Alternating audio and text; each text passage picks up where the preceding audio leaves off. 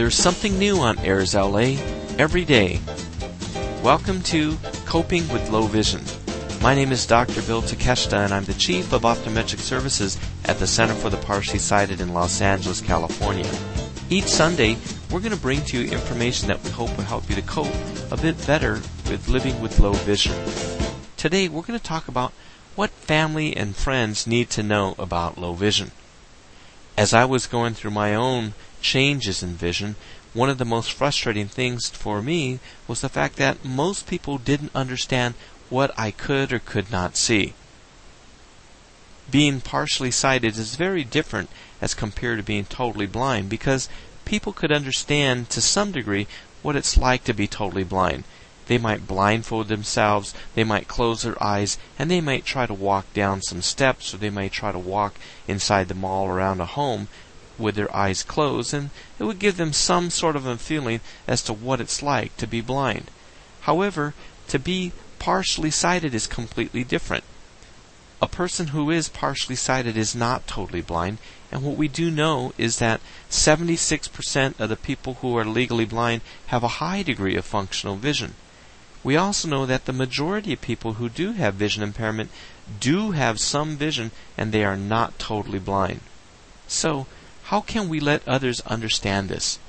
Well, one of the things that was really problematic for me was that there was a time that I went to work, and I was at work and I was doing different types of paperwork because I couldn't examine patients' eyes anymore, and there was actually a button that was on the floor. So as I was walking down the hallway, I was able to see that through my peripheral vision, through the corners of my eyes. So I went to pick up that button, and one of my staff members said, "Dr. Bill, there's nothing wrong with you. How were you able to see that button? You're faking it, aren't you, Dr. Bill? You just want to trick us, or you just want pity from us." And I said, no, absolutely not. That's not what I wanted. But it just kind of reminded me that even people who do work in a low vision center, they often forget, or they don't truly understand what it's like to be partially sighted. Most people who are partially sighted suffer from macular degeneration or diabetic retinopathy, and these are conditions where people often have large areas of vision where they have only very tiny areas of blind spots. There's other patients who might suffer from glaucoma or retinitis pigmentosa, and this is a situation where these people have tunnel vision. So again, they do have the ability to see directly straight in front of them, but they may not see things off to the side. So it's very important that friends and coworkers and colleagues, that they really understand this and experience it. So what I would recommend is that you ask your friends and family members to just take part in a half-day experiment. And this might be something, you'll treat them to breakfast or something like that, as long as that they do what you ask them to do.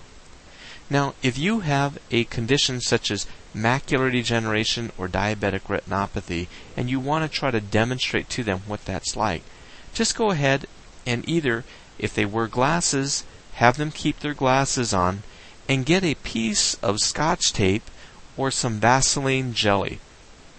Now, you're going to go ahead and get the swab of the Vaseline petroleum jelly, and you're going to put it directly in the center of their glasses, about the size of a nickel, right in front of the center of their eyeball. And they just have to go ahead and keep their glasses on as they try to look through that jelly. Okay? So you could put that in front of both eyes, just about the size of a nickel. If you don't have Vaseline jelly, you could also get a piece of Scotch tape and cut out the Scotch tape so it's about the size of a postage stamp, and just stick it on the very front, right in the center of their glasses. If they don't have glasses, then go ahead and have them put on a pair of sunglasses and just put on that Scotch tape right in the very center. And just go about your daily activities.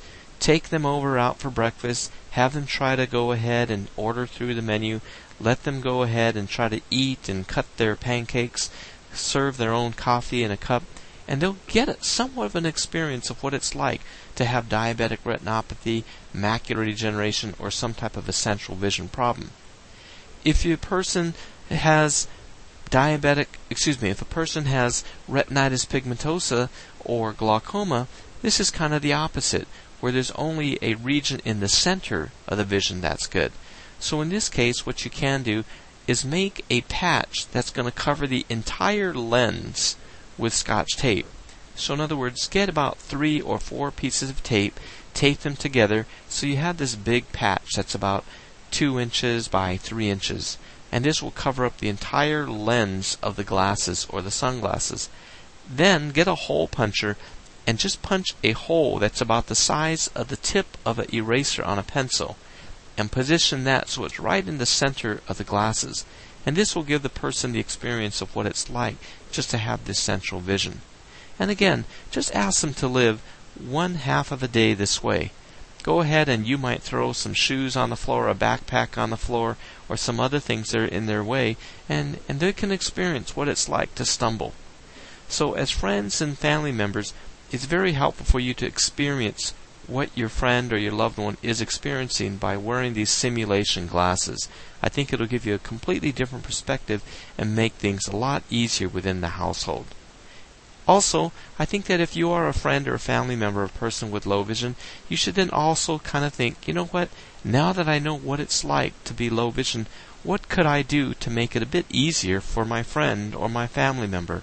This will really be something that will really make things within the household much, much easier.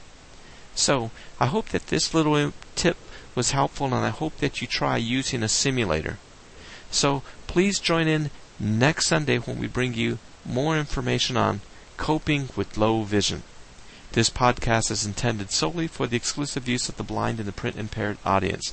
Any unauthorized use of this podcast without the express written consent of Airs LA is prohibited.